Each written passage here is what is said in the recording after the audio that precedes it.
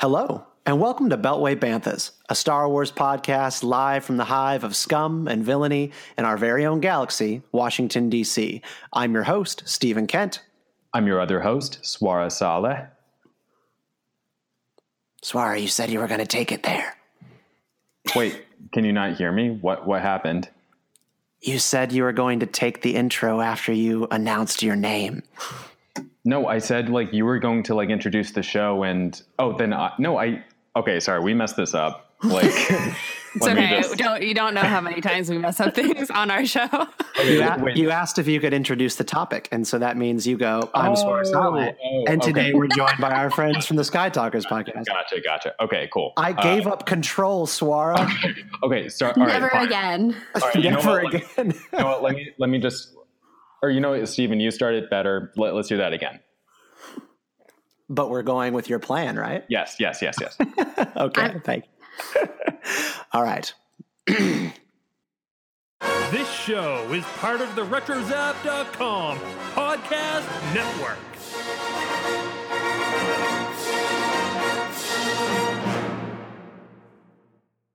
You will never find the more wretched hive of scum and villainy.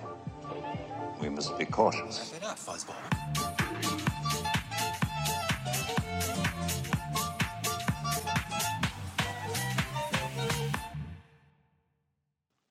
Hello, and welcome to Beltway Banthas, a Star Wars podcast live from the hive of scum and villainy in our very own galaxy, Washington, D.C.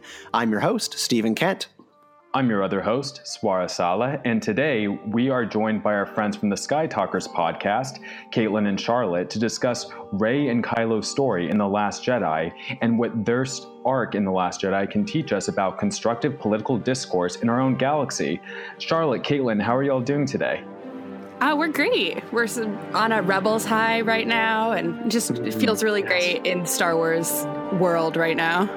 Yes, it's a great time to be a Star Wars fan. So we're living the high life. So we are good. And we are really happy to be here. It is truly quite a time to be alive. Did you imagine a reality in which they were going to actually acknowledge and come back to the Mortis arc? Oh No. My gosh. I can't even. Yes, I cannot even too. I feel like I'm still recovering from watching Rebels last night. It was just, I don't feel like I've ever had such a reaction to Star Wars before. I was just freaking out throughout the whole thing and just absolute disbelief at what was going on. It was insane. Yeah. For listeners who are not caught up with Star Wars Rebels, plug your ears or maybe skip forward just a couple of minutes here. For those who don't watch Rebels, this might be helpful to you. So, oh my gosh, there's a multiverse in between the the galaxy. Not a multiverse. I'm not saying it's a multiverse, but it's the episode last night was called "The Space in Between Spaces," and I don't possess the vocabulary for these kinds of sci-fi weirdness topics, but it's another dimension, portal to other times. Yeah. It's the space in between. It's the upside down. It's crazy. So Ezra ends up in the space in between spaces by going through a portal into the Jedi Temple, where he can reach back through portals into the past, maybe the future as well, and change events. And he brings Ahsoka out of danger in her battle with Darth Vader. Essentially, y'all, Ahsoka lives. WTF. Not essentially. Definitely.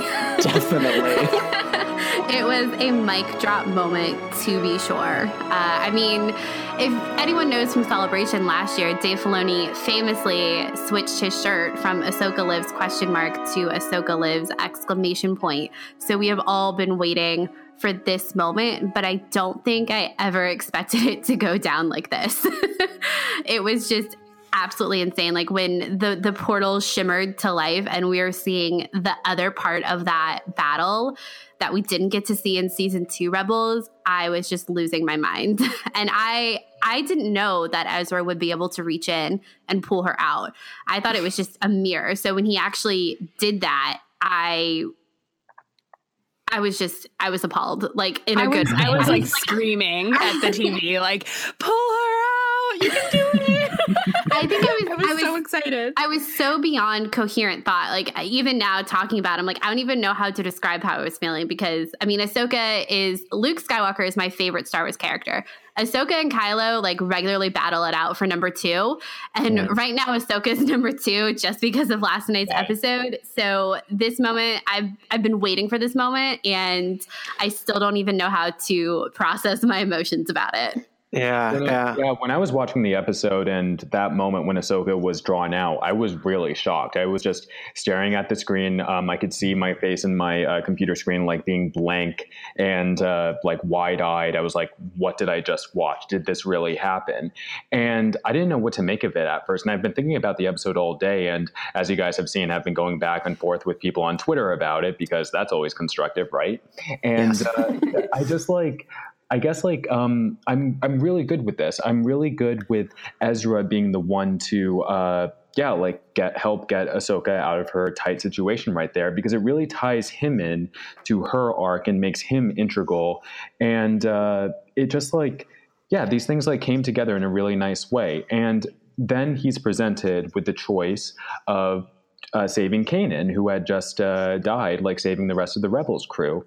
And he and Ahsoka talk about it, and how this would mess up the time stream, how this would, imperil him and the rest of the Ghost crew. And it gave me a lot of Harry Potter and the Prisoner of Azkaban vibes of things being very directly set in place. And that makes me feel really good about it. It makes me feel like, okay, so they're not simply going to time travel and hopscotch around the time stream saving people. It's still all going to be set. Yeah. And for me, I think it grounded again what Star Wars is frankly always been about, which is people dying and striving for control, more so dying to have control of the world and the universe in which we live, because it's all out chaos and pain, and people want to change it and have control of those situations. That's why Anakin became Darth Vader, and Ezra was again faced with the Star Wars conundrum: can I save people from dying? And he did that with Ahsoka, and then he had a little bit of a reality check with saving his master Kanan. But, I loved what they did in last night's episode. I think the only thing in which I'm a little uncomfortable is that they might have opened the Pandora's box on characters being able to come back from their deaths. Yeah, it's a little tough and I keep going back and forth in my brain about, I can't believe that they went there and they brought this into the lore of Star Wars, but I'm kind of confident that now the portal is closed and the temple is destroyed, that we won't really see this ever again. I don't really think we will, at least. I don't know. I keep going back and forth about whether I'm okay with it or not. I genuinely lean to I am okay with it, but I do. They have definitely opened Pandora's box here. Yeah, absolutely. I think just what Charlotte says, it can go a lot of different ways, but I like what they did in this episode is that they show you the implications of 2 different scenarios of messing with the timeline. Because, Ahsoka explains to Ezra, if she saves Kanan, then the Ghost crew dies. But with Ahsoka's situation, by saving her, it doesn't change anything. Vader still was alive. Ahsoka wasn't sacrificing herself, because we knew as an audience who's watched the original trilogy that Vader was never going to die in that moment. So if Ahsoka had died, nothing would have come of that. And so by saving her, it doesn't change Vader's storyline at all, which was who she was interacting with in that moment. And we know it doesn't change Ezra's, because, he went on with his life after that moment on Malachor. So I like how they compared the 2, because it gives us knowledge that some things can be changed and some things can't be, because they're kind of set in stone and they have greater implications for what's coming in the future. Yeah. Right, exactly. Harry Potter and the Prisoner of Azkaban, Time Turner rules. And I'm not talking about Cursed Child. I'm just talking about Prisoner of Azkaban. Yeah, you're not talking about the Cursed Child. As far if you would allow me to seize on an opportunity for a segue here. They mentioned something of a conundrum that was sort of presented to Ezra in this space in between. It was something of a compromise that he had to make in seeing that there was not always going to be a way to save every person. And in the case of Kanan, he had to let that one go. And that kind of reminds me of a little bit about our main topic this evening, which is political compromise and the connection between Rey and Kylo Ren in The Last Jedi.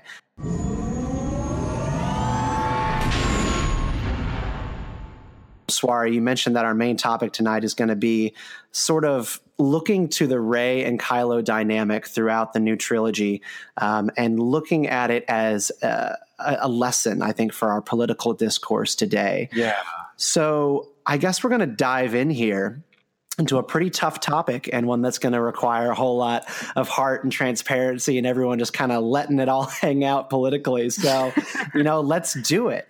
All guests, everybody here, what did you make of the Force connection that Rey and Kylo Ren established in The Last Jedi? I think let's just talk about, like, in the context of Star Wars right now. What did you find interesting about that? Because for me, it was my favorite part of The Last Jedi, which kind of set me apart from some of my contemporaries who didn't like that very much. Force Skype, as they call it. Well, it's my favorite part as well. I love it. I love that they went there with the Force and everything. I also love the relationship formed. It's no secret, Caitlin and I really kind of like the Reylo dynamic, as it's called. And I find it really fascinating kind of how they bridge these two, like, really stark personalities, and how they kind of came together in this episode to kind of show in that amazing throne room scene how when they come together, everything can be accomplished successfully. Yeah, I have to agree. Obviously, what Charlotte said, we both loved the Force Skype sessions. I know the first couple times I saw The Last Jedi, I feel like I was just waiting to get back to their scenes. I was so excited because we've never seen anything like that really in Star Wars before. And to have these two characters who you thought were so diametrically opposed, in the middle of the middle chapter, realize that they're both seeking belonging and they're both facing this, like, really intense loneliness. And I think Adam Driver says it in some interview that he realizes that they realize that there's just this thin line separating them between, like, who they are and where their loyalties lie, really. I think that was really cool and really new for Star Wars. It was a new way of looking at like a complicated villain, I think. And I don't think we've really seen a lot of that before. And yeah, I mean, I loved it. Swara, kind of over to you. You teed up this topic for this evening and kind of came up with this. Mm-hmm. Did you think that there was a political message here that we needed to kind of parse out? Well, I just want to add on my voice on this. I absolutely loved it as well. It was my favorite part of The Last Jedi. And it's no secret, like, Rey's my favorite character. And Kylo, I think, is one of the most brilliant villains of all time and the best villain in all of Star Wars. And I really feel like what the Force connection demonstrated was that you should always have empathy. You should always have compassion and an open mind, even to those you most strikingly disagree with most vehemently, even like your mortal or your supposed mortal enemy, that there is something still in there that you can connect to, because we are all part of the same living force. And this demonstrates so much of what I love about Rey. She is someone who is so compassionate, so empathetic, as we see in The Force Awakens and going into The Last Jedi, and having this Force connection with Kylo. I really think that she's able to get actual insight, like mental, psychic insight into what drives him and why he feels so alone and why he feels like the world and his family have abandoned him. And she's able to bond with him over that. I thought that was genuinely very beautiful and emotive and just touching. And like the fact that Rey, my favorite character, was able to make me sympathize with the character I thought I hated most. And it's part of the reason why The Last Jedi is my favorite film of all time. And from this, I really feel as though especially in our strikingly partisan political times in which we tend to suppose the worst in each other, in which we just don't really want to have an open discussion about these complex and nuanced issues that people in this country have like diverging opinions on, mainly the difference between conservative and liberal. And I just feel as though if someone like Rey, who is someone to aspire to be like, can show us that connection with her supposed enemy, then maybe there's hope for us in the real world as well. Yeah, I think what you're getting at here is just how much their divide was bridged by sharing what felt like physical space via Force Skype. So like, I mean, basically Rey has one picture of Kylo Ren. It's of him committing patricide on a walkway, and then engaging her in battle later in the Force Awakens. And, she puts it quite bluntly, you're a monster.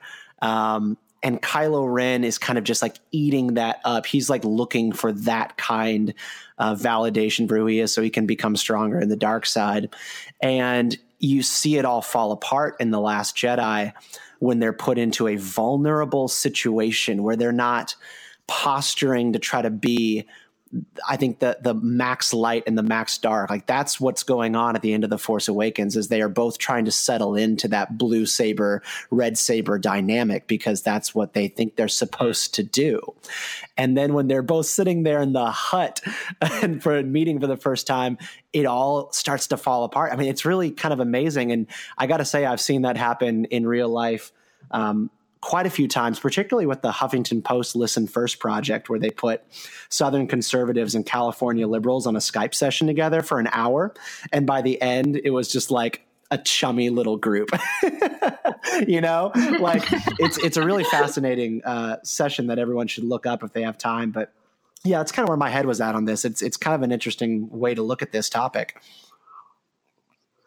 Yeah, it's it also kind of goes back to a lot of those like romantic tropes in movies where you have the two like characters who don't like each other, but somehow they get like handcuffed together and they're forced to be together and there's nothing else they can do except talk to each other. Yeah. And then they realize that, oh, you're not as bad as I thought. And I feel like that goes directly with what you were saying, Stephen, about spend enough time together and you realize that at the end of the day, we all want the world to be a better place. And how we go about that is different, and there are different opinions and different ways to do that. But I think, I want to go look that up now on the Huffington Post. Me too. Yeah. And I think the one thing that we can't really account for, like politically, just to kind of be obvious here, is that like there's no way to take the patricide and the kill, like Kylo Ren killing his father, and then sort of like translating that over into politics. But like for the most part, like if we were to kind of look at what Rey saw of Kylo and then how she had to adapt in the Last Jedi, maybe we could just sort of supplant patricide with like the killing of the sacred. Han Solo is sort of a sacred figure, and then having to deal with people in our real lives that basically kill our sacred values, that, don't care for the values that we hold up higher than almost anything else. And when people violate those values in our politics, we do tend to recoil and see them as monsters, as something less than human or something subhuman. And I think that's just kind of where we always end up, which makes it hard to make this allegory between Rey and Kylo in real life. But there's something there. Swara, what was your thought on this? Well, yeah, there's something there. There's something in that understanding that they both want to, in their own ways, like make the galaxy better, make their societies better.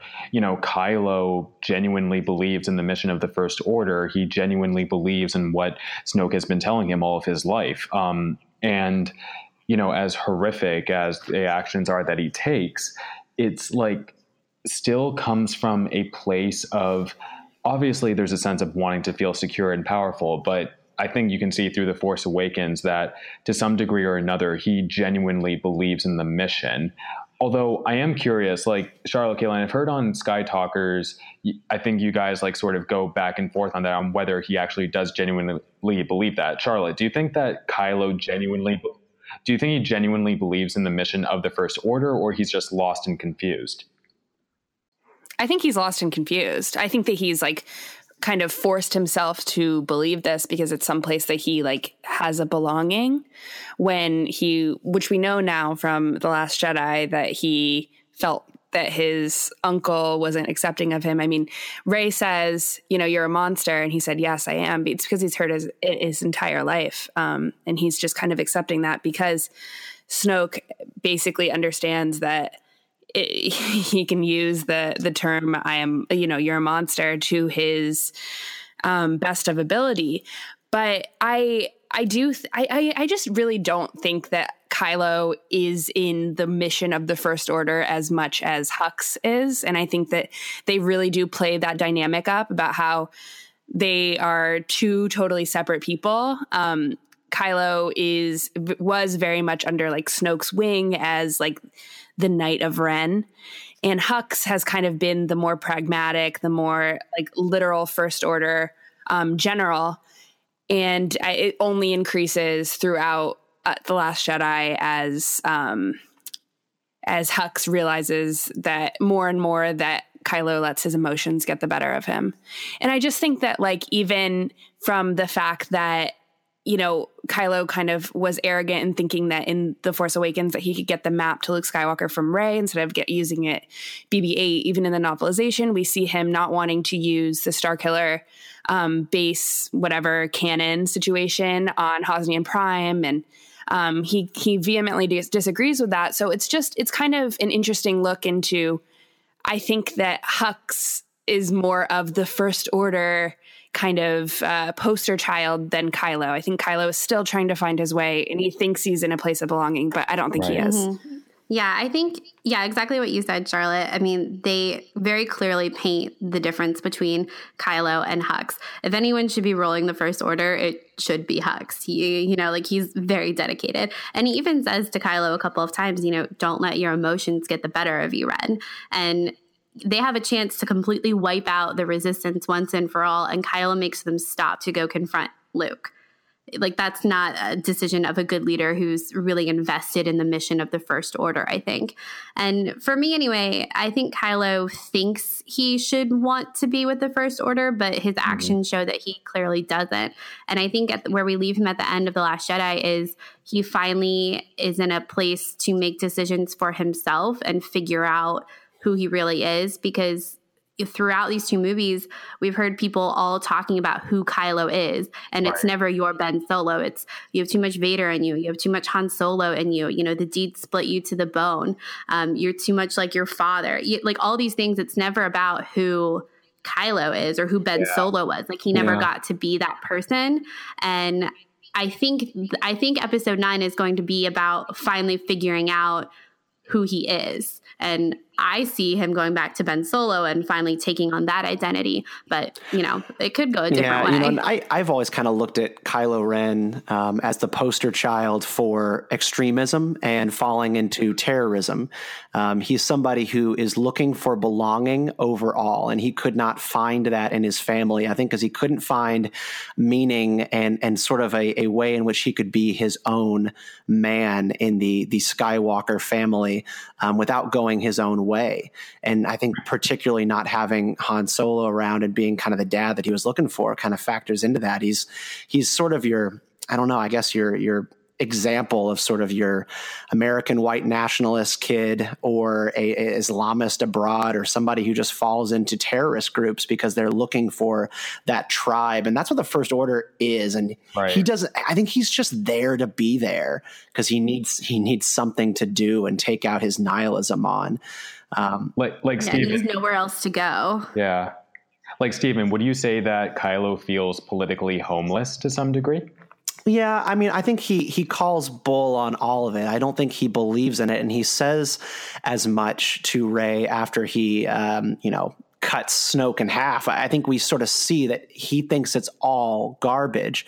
But what I don't understand and what I don't know how to square is when she says no, that he falls back into being, ruling king of the First Order. I kind of thought he was going to like strike out on his own and be like this roguish actor that sort of is like a thorn in the side of everyone, the First Order and the Resistance. But he ended up kind of falling back in with what was comfortable at the time, which again, I think that is part of extremism as well. Not having many other options and places to go. But not to spend too much time on this, we got to talk a little bit about Rey. And kicking this over to Swara first. Swara, does Rey capture the compassion and empathy that's missing in our political discourse? Because, man, is this a kind and loving young lady? I mean, yeah, just a kind and loving person, someone that I think, again, anyone should aspire to be like. Watching The Force Awakens and seeing like someone who had grown up in poverty, who had to scavenge to survive, who had to fight off and people like all of her life to protect herself, and still being able to have compassion for this little droid that comes by her and takes her on a whirlwind of a mission to save the galaxy. It's just, and the thing is, like, it's not once does it feel inorganic, because of the writing, because of Daisy Ridley's extraordinary performance. You genuinely believe that she absolutely cares, that she, understanding through her own, like, here's the thing about Rey and Kylo. They have both suffered, Kylo having been in more of an entitled position and Rey being in the like most least entitled position, but they've dealt with it in such different ways. Whereas Kylo has lashed out and where he's tried to find a group that he thinks will accept him, and he tries to rise through the ranks of power. Rey remains humble. She remains empathetic. She is able to take her own pain and understand how others feel pain, and she has such a large degree of empathy and understanding of what others have been through. For example, Finn, like her best friend in The Force Awakens, and when she finds out he's a stormtrooper, she doesn't care. She understands that, she believes everything he says, that he was taken from his family and that she was the first friend he had ever had. And she, maybe partially through her Force ability as well, maybe that's her strongest Force ability, her empathy. She's able to relate to him. She's able to relate to someone who was once part of the organization they're fighting now. And again, I want to be like that. I think we should all want to be like that. She's honestly like the most inspirational figure in all of Star Wars to me, like bar none. And I just feel as though, like, again, going back to our political discourse, that she serves as the example of, sorry, you go back a little bit, but again, like when I first saw The Force Awakens and Kylo Ren, and I've discussed this with all of you, I hated him. I thought, oh, this is the figure, the patriarchal, like toxic person I'm supposed to hate, and Rey is the amazing feminist hero who's going to cut him down.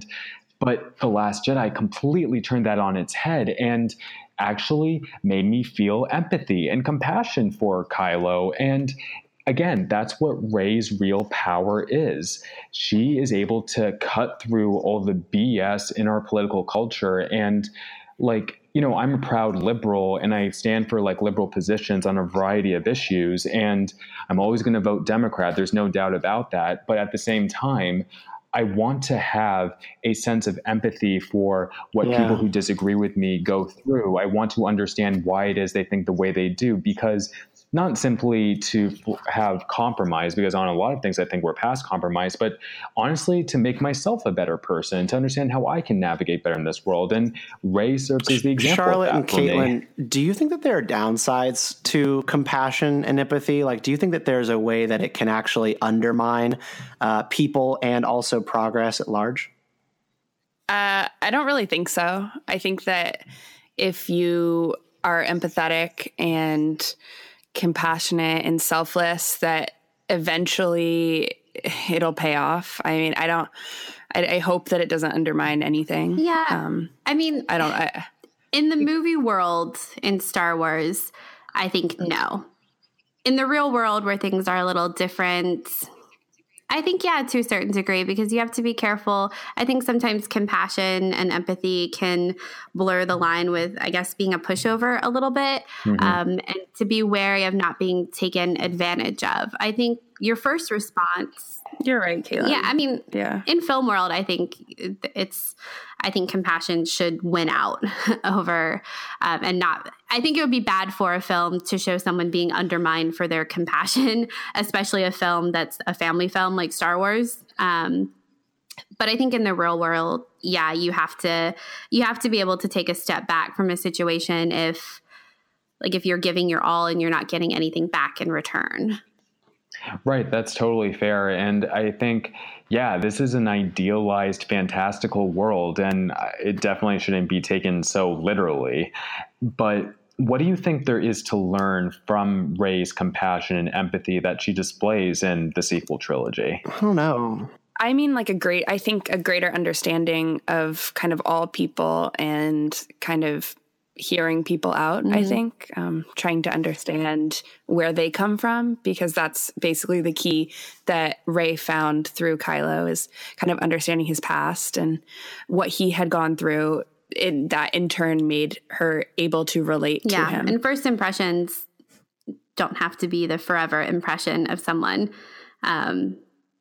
It takes time to get to know someone and to really know who they are. You can't just go off of your first meeting with someone, especially if it goes as poorly as Rey and Kylo's first meeting. Yeah, I gotta say, like Forrest Gump isn't going to do it. If we get through the next movie and we find out that Kylo told a complete version of the truth about his apprenticeship under Luke, I'm honestly going to be a little bit surprised. I think I felt a little bit thrown off that Kylo communes with Rey, tells her one story about his childhood, and she sort of goes into all out crumble, in terms of her faith of Luke, because she got one story from the co-master of the First Order. I kind of felt like she's a little bit gullible. Now, I think the fact of the matter is that we were presented with two versions of the story in the middle about what happened between Luke and Kylo. But I don't know. I just sort of feel like maybe her compassion and her seeing good in people can undermine her, and maybe a lot of people just sort of lead people to assume false motives that people don't actually have. While I agree with that to some degree, I would argue that the Force connection, the nature of it, gave them a direct psychic link so that Rey could actually feel whether or not he was lying or whether he was telling the truth. And, it was obviously a little overwhelming for her, but I definitely think that she could tell that he wasn't lying. That's interesting. Yeah, I have to agree. I think the Force, the connection definitely played a degree into that. And also, Darksiders tend not to lie in Star Wars. I don't know when they really have lied. And I think, too, that moment is so emotionally charged for Rey's own relationship with her family too. All she's ever wanted is a family. And, with Kylo, when she's yelling at him, how could you do that? You had a family who loved you. And from Kylo's point of view, is they didn't love me. They sent me away, and the person they sent me away to tried to kill me. He's like, don't you understand?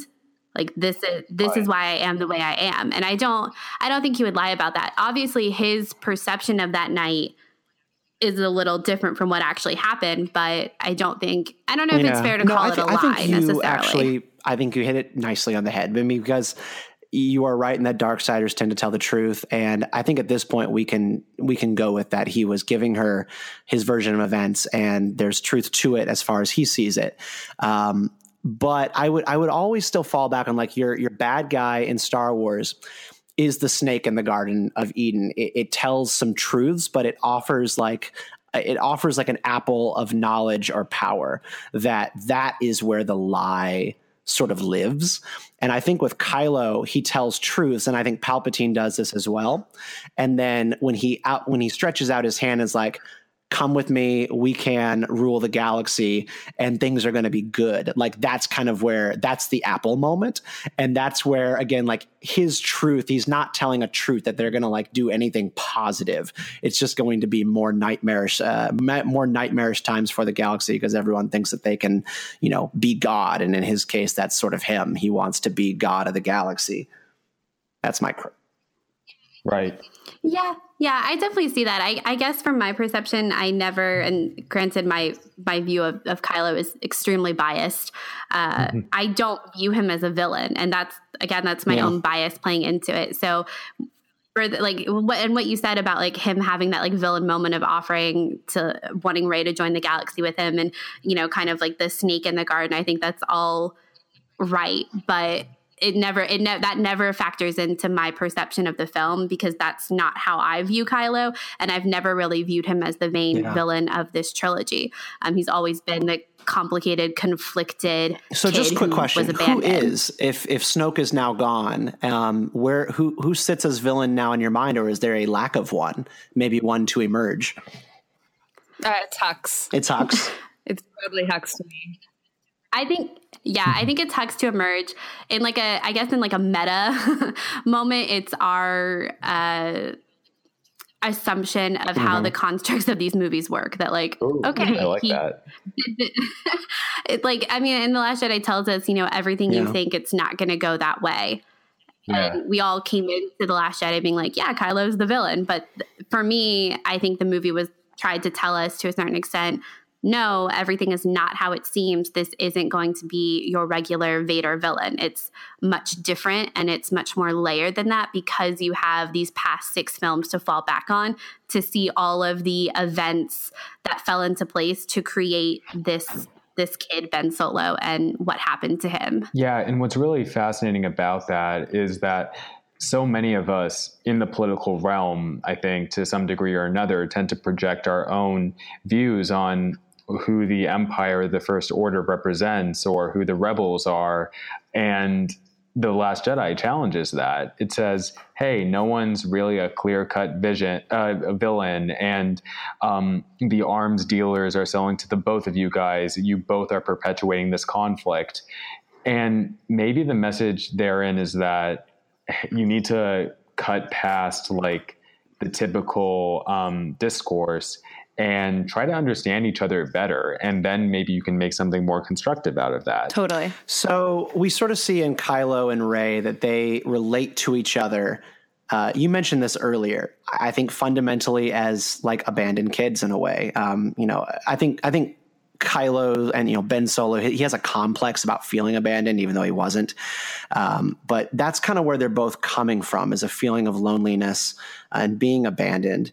You mentioned, Swara, kind of looking at this as like an allegory for people abandoned by our political system or who feel left behind in our country. Where did you want us to start on that? Because I think it's a fascinating idea, and it does hold true because there's so many places in which there are weird overlaps in our political society where you could have unlikely allies of people who come from totally different backgrounds, have totally different beliefs, but they have one shared experience, which is alienation. Right.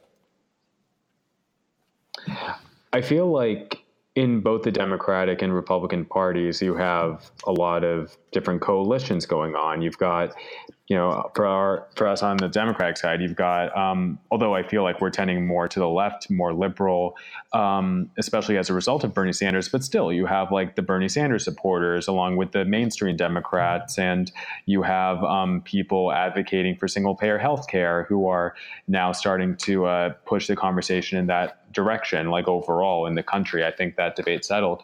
But on the Republican side, you've got libertarians, you've got what? Sorry. Oh, that's just my opinion. Okay. Let's move on. But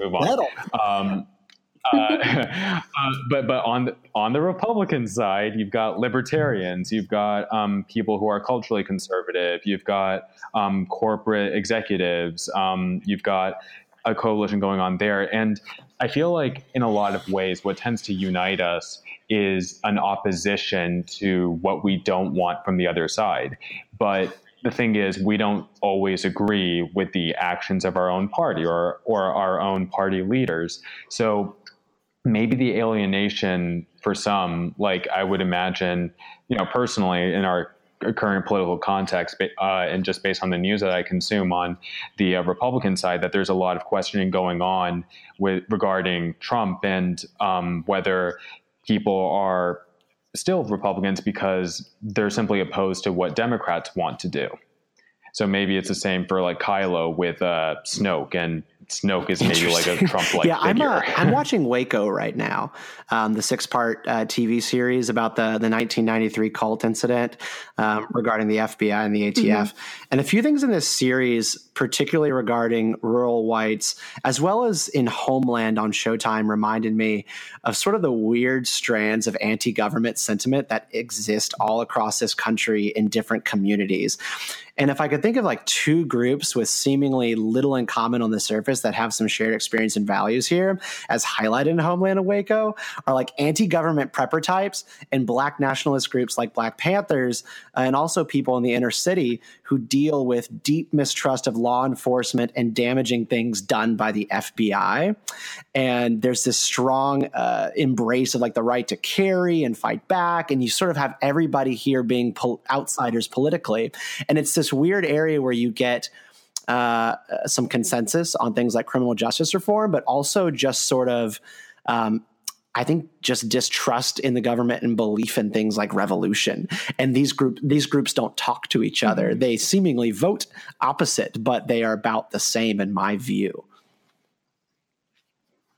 Right. And in regards to the Waco situation, I can also say that like things were like pushed too far as well. And I don't know, I'm not so good with the political discourse, but I do try. And I think that's a interesting comparison. No, you're good on that. Don't worry. But I am curious, for the question of compromise, when we get to the third of the four acts of the film in The Last Jedi, we see Rey and Kylo in the throne room fight scene, and they are able to compromise. They're able to defeat Snoke together and defeat all the Praetorian guards, and you have the Force theme playing most loudly. So I'm wondering if there's a message that, hey, we're strongest together, that though we differ politically or in our views of the Force or whatever, that we really need to look past that and actually find what can lift us all up. Mm-hmm. I mean, I definitely think that's the message that they're going for. I'm not even sure at that point if they differ in their views of the Force until the end scene. But I think that they are both coming together for the same goal in that moment. And it's just very powerful that the Force theme plays. And it's like the most intense fight that I feel like we've ever seen in the saga. And it's definitely metaphorical for how two people on two separate sides can come together to accomplish a collective goal. Yeah, absolutely. And I think it's kind of funny because I feel like when we talk about these things for the real world, it's like, okay, you lay down your weapons, I guess, and come together to talk civilly to each other. But when we see that represented in Star Wars, it's like Rey and Kylo picked up their lightsabers, red and blue, together and killed the real enemy. Yeah, I kind of question... Oh yeah, my sorry, God. I'm going to be... Sorry. Yeah. Sorry, I just realized red and blue, like Democrat and Republican. I'm going to be a little contrarian here and say that I don't think Rey and Kylo Ren had a shared goal in that moment. I think Kylo Ren, he had a goal, which was to execute I'm going to say a man, because I don't know what Snoke is, so I'm just going to fall back on that. A being, a man that makes him feel small and belittles him, and that he hates, and that he wants to have a sort of vengeance on, and he wants to take his seat in a way. I think that he wants to exact revenge on Snoke, and I think Rey is looking to get out of this situation and save Kylo from the dark. I don't think that moment was sort of a uniting of goals. I think that they both were defending their lives at that moment, but they had very little in common with what they were going to do at that moment. And it kind of goes back to Saw Gerrera and Mon Mothma. I mean, just because they're both fighting the Empire doesn't mean that they have a goal in mind. Saw Gerrera's goal would have just been to overthrow the Empire, and then there probably would have been tribunals and executions in the street. And Mon Mothma was trying to restore democracy in the Republic and go about things, I think, in a more democratic manner. So I don't know. I think that we sometimes overestimate the intentions of people who end up on our side. Mm-hmm. We always have to be wary sometimes of people's intentions when we end up on the same side on things.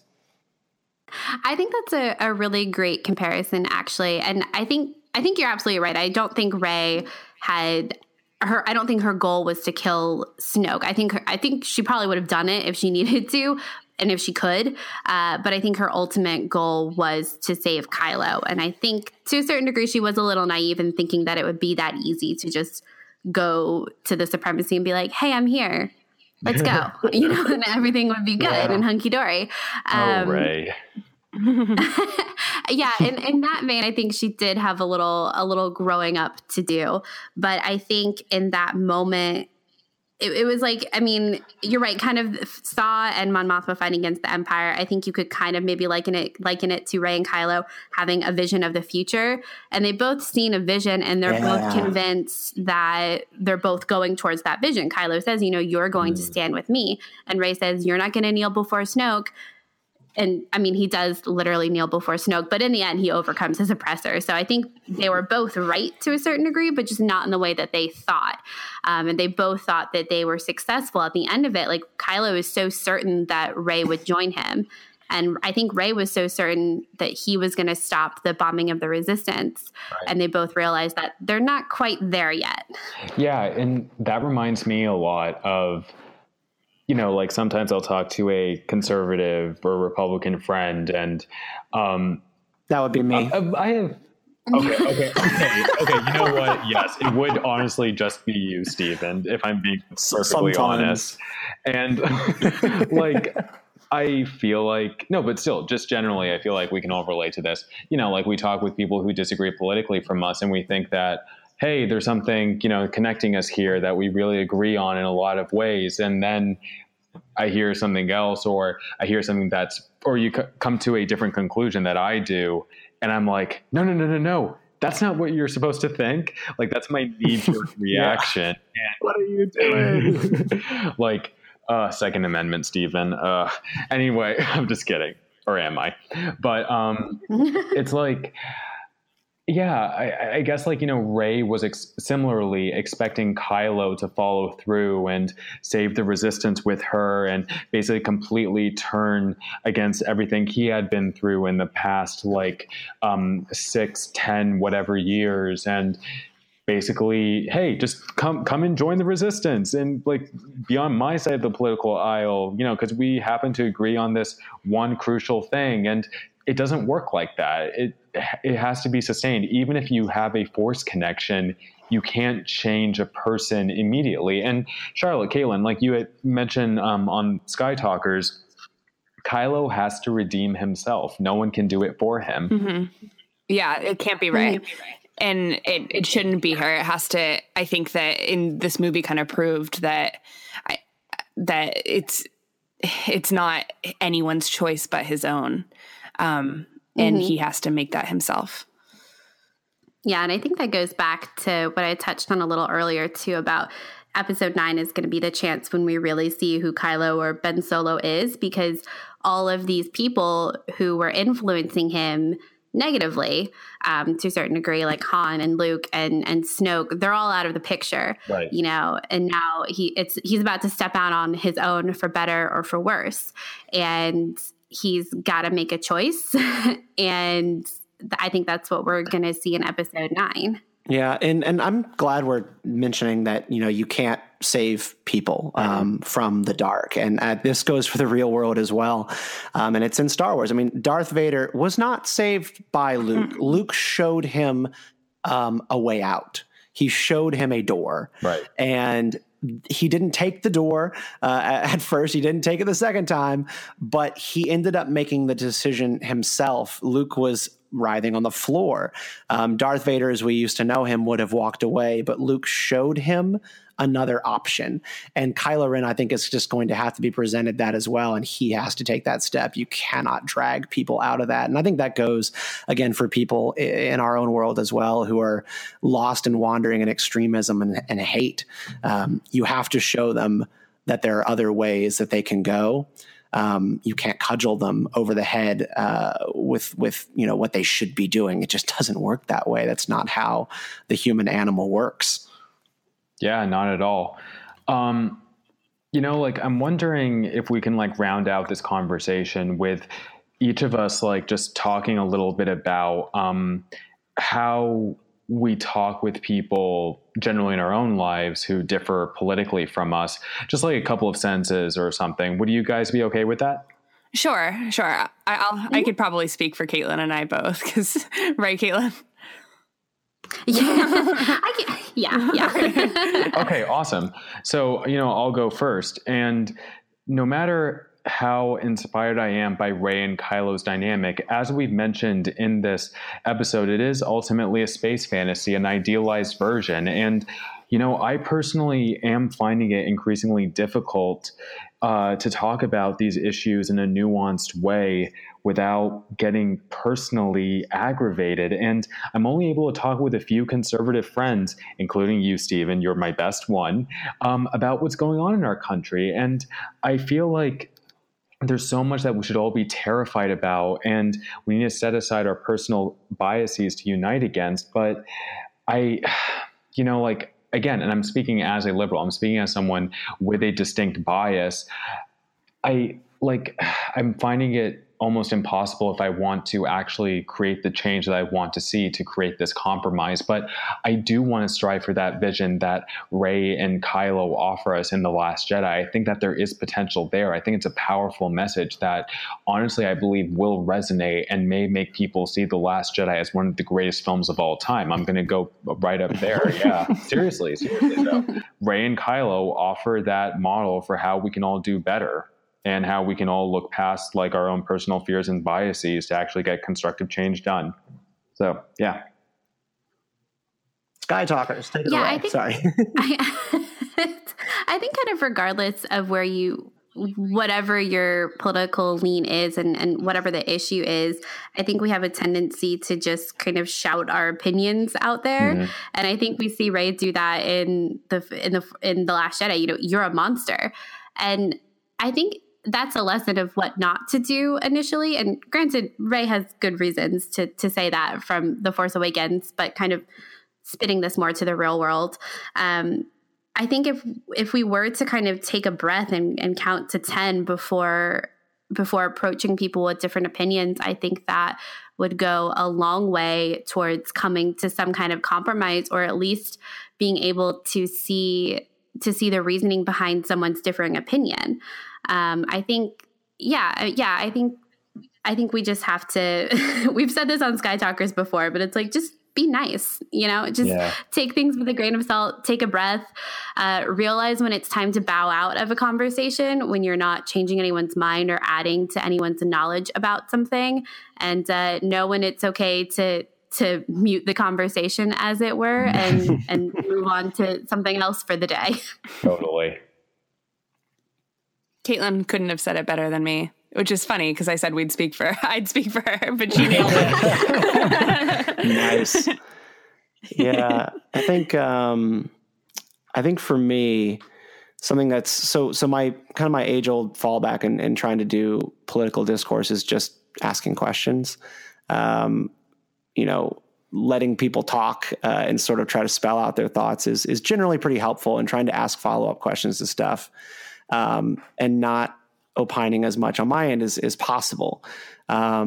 What I like to try to do now is remember that people are not as ideological as sometimes news and pieces that you read make you think. Folks just want to be happy. They want to be comfortable. And not everybody is sitting around reading Karl Marx and Hayek and Milton Friedman. Not everybody is an ideologue. Politics for most people is practical, and it is really just about those basic issues. So I think for me, just trying to like step away from an academic political background and get back to the basics is something that's always been helpful for me.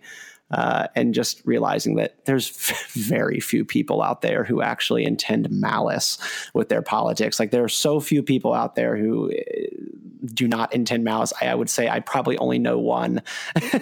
There's not that many people out there who fall into that category. And the people who do are typically off the radar. They're not people who engage. So yeah, that's my take on it. That's a really great note to round out on. Just be nice and listen.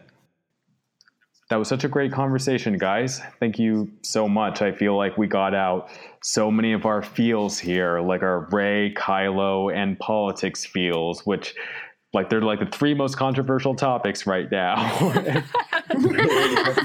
That is so true. Thanks for having us on. Our pleasure.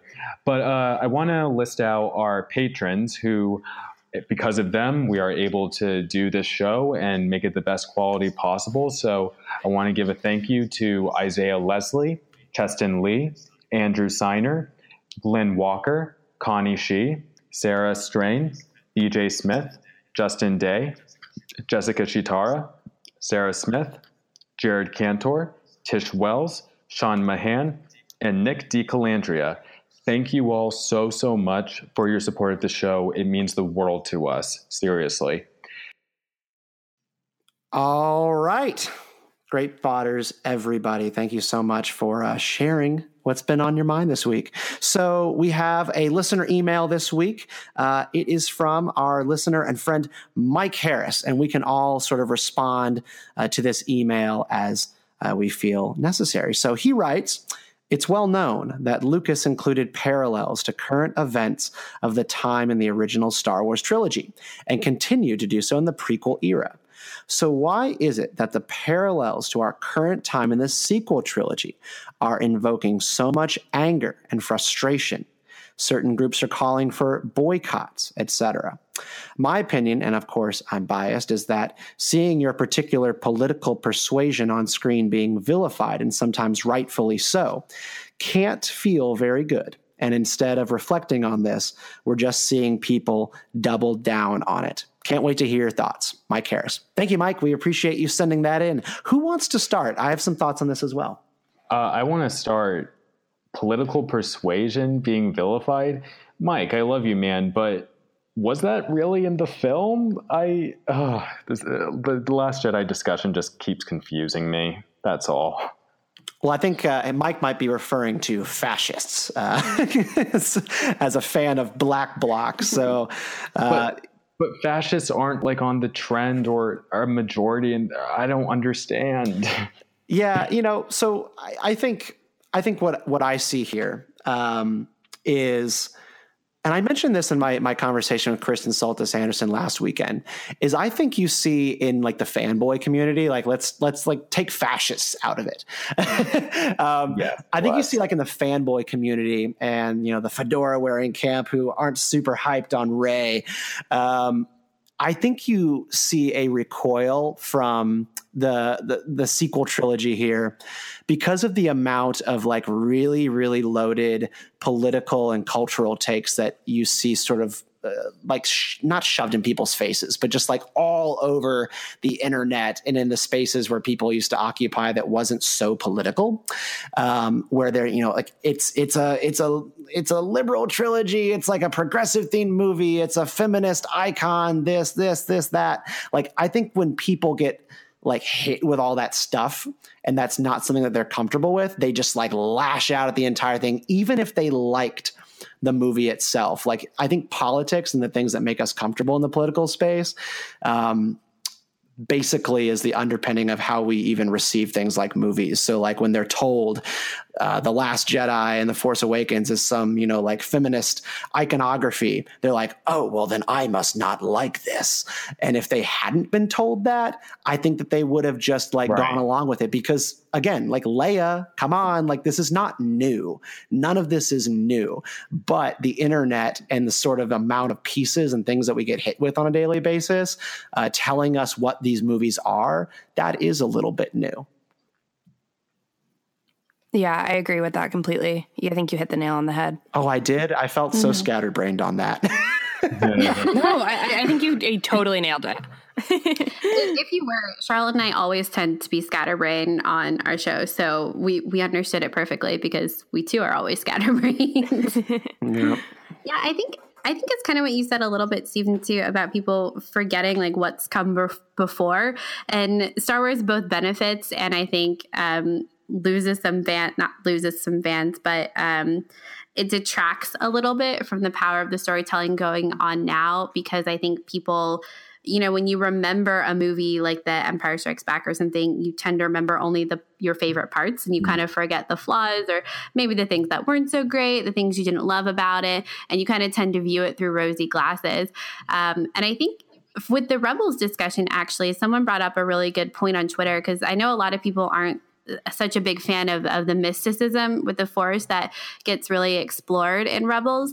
And someone was like, oh man, I wish they like just stuck to Rebels, like to the actual Rebels, and not spending half the show with the Force stuff. And someone else was like, oh, well, like in Empire Strikes Back, they basically spent the whole time dealing with the Force on Dagobah, even though it was called The Empire Strikes Back. And you would have expected the Empire to be playing a much bigger role than it ultimately did in that film. And I think it's just examples like that of people kind of forgetting what came before and choosing only to remember their favorite parts, and letting that kind of inform the things they maybe don't like about the sequel trilogy right now. Totally. Yep, absolutely. And now we move on to our legendary segment, Bantha Fodder, in which we all discuss whatever is on our minds, Star Wars, politics, or otherwise. Charlotte, Caitlin, as our guests, would you like to go first? In terms of Star Wars, we recently had on Sky Talker's Danny Pirtle, who started a new website called Porgology that kind of examines Star Wars creatures through like the ecological lens. And it's just a great blog for chronicling like all the different aliens and the creatures. And I learned a lot talking to him about it. So I would recommend visiting that website. That's kind of been on my mind a lot. I've been thinking about that. And there's actually a really good article as I'm speaking about this. I have been thinking about a lot about Rogue One through the ecofeminist lens, which is fascinating. Yes. Excellent article. Highly recommend. Yeah, I think in terms of the Star Wars world, I've been going back. Charlotte and I both have been going back through a lot of the behind the scenes featurettes for Clone Wars. And those have been really fun to revisit some episodes from Clone Wars and seeing things that were set up in Clone Wars that we're now seeing fulfilled in Rebels. And I mean, if anyone has listened to Sky Talkers, you know that we're big fans of the animation department. So we've been hardcore in the animation feels lately with Star Wars. As far as real world, I'll put out a book recommendation for my program. I'm getting my master's right now in historic preservation, and for one of my programs on international conservation, I had to read a book called Loot, which is all about the antiquities black market and looting of antiquities, and it was really interesting. So talking about what we do about antiquities that were stolen in like the 18th and 19th centuries and are now in like the British Museum and the Louvre and, the Metropolitan Museum of Art and things like that. And should they go back to their original countries? So it was a really enlightening read and really interesting. So the book is called Loot by Sharon Waxman. So you all should definitely check it out. Yeah, so my reading this past month has been 12 Rules for Living by Jordan Peterson. It's a doozy, let me tell you, goodness. But lots to talk about with this book. It's very controversial and kind of making some waves past couple of months. But one of the themes I thought was interesting in the book that it sort of keeps coming back to is nihilism. The spirit of giving up on life, not just your own, but sort of humankind in general. It's sort of the basic summary of, feeling like life sucks and then you die. And the book calls back every few chapters to the death note and journal of Dylan Kelboyd, one of the Columbine shooters. And he wrote a manifesto of sorts, rebuking humankind for its sins, declaring it meaningless, and basically declaring himself and his partner in that shooting, the judge and the jury. And it's sort of like, it's for people who think this way, it's like they get themselves into this mindset where they're like not only the judge and the jury, but they're also like mercy killing, because they've given up on humanity and think that people need to be taken out of it. And this has been heavy on my mind lately, given the latest school massacre carried out by another seemingly carbon copy of those two when it comes to his mindset and perceived lot in life, which is just to suffer. And one of the things I sort of fear most in our society today is the rise of meaninglessness and nihilism in our young people. And you sort of see this coinciding with a rise in depression and anxiety and feelings of loneliness, despite how much access we have to one another through technology and what we have been told is us growing closer to one another. And yet people feel further apart and they don't feel like they have purpose and aim in life. And, we have lots of feels, about guns in this country and kind of what's going on in the aftermath of Parkland. But at the end of the day, this is what drives behavior that leads to mass tragic events. And unless we come to grips with it at some point and really think about what we're doing in society to drive people to these dark places, we're never going to truly solve any of our social problems. Swara, what's on your mind this week, man?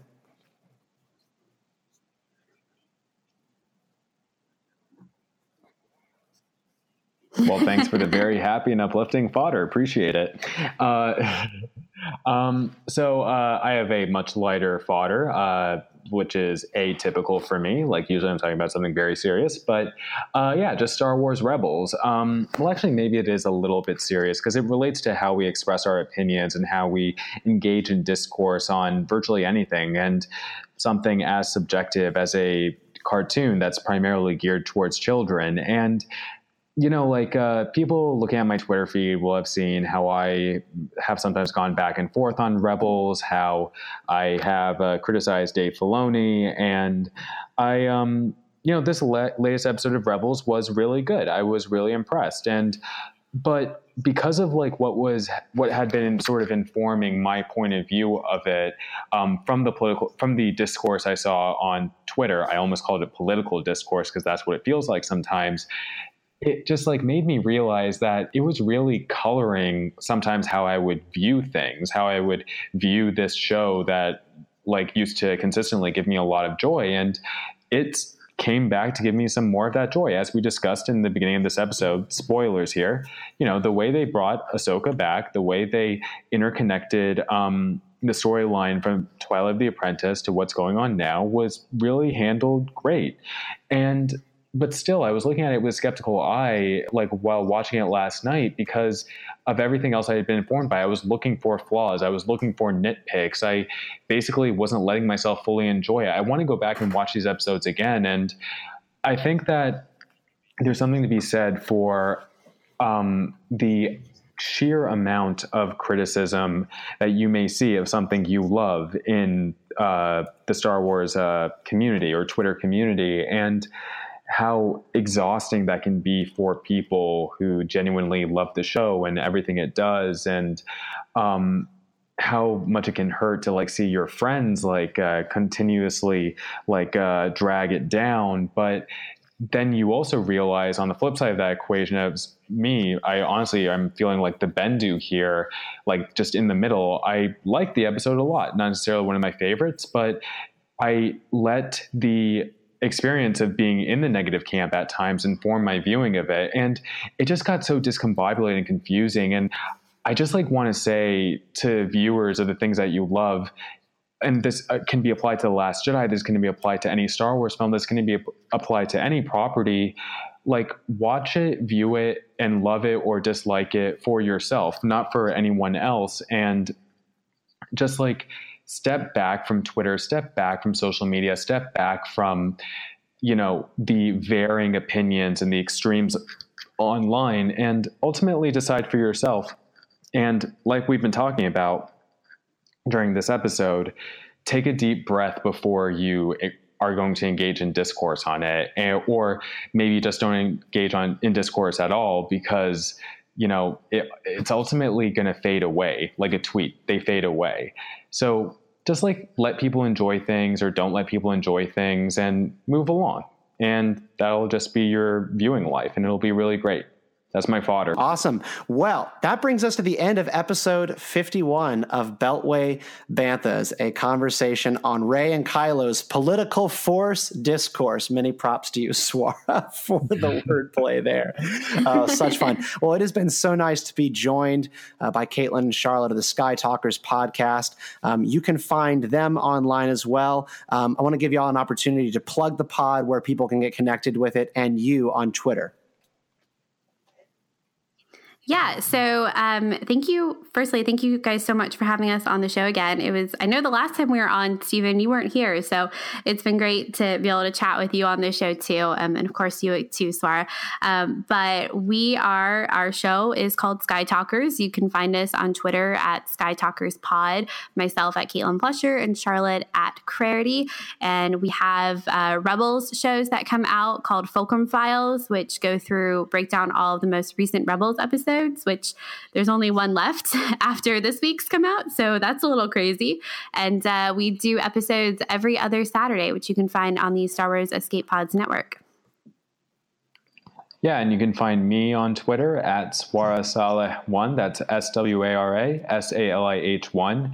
You can find a Facebook group of mine called Sounds from a Galaxy Far, Far Away, where we discuss Star Wars and music. And mostly it's me just posting really great videos of John Williams to an orchestra and stuff. It's pretty fun. And you can find us on Twitter, Beltway Banthas, at Beltway Banthas. And you can find your boy on Twitter at Stephen_Kent89. That's Stephen with a PH, y'all, like Stephen Colbert, _Kent89. And look forward to talking with you.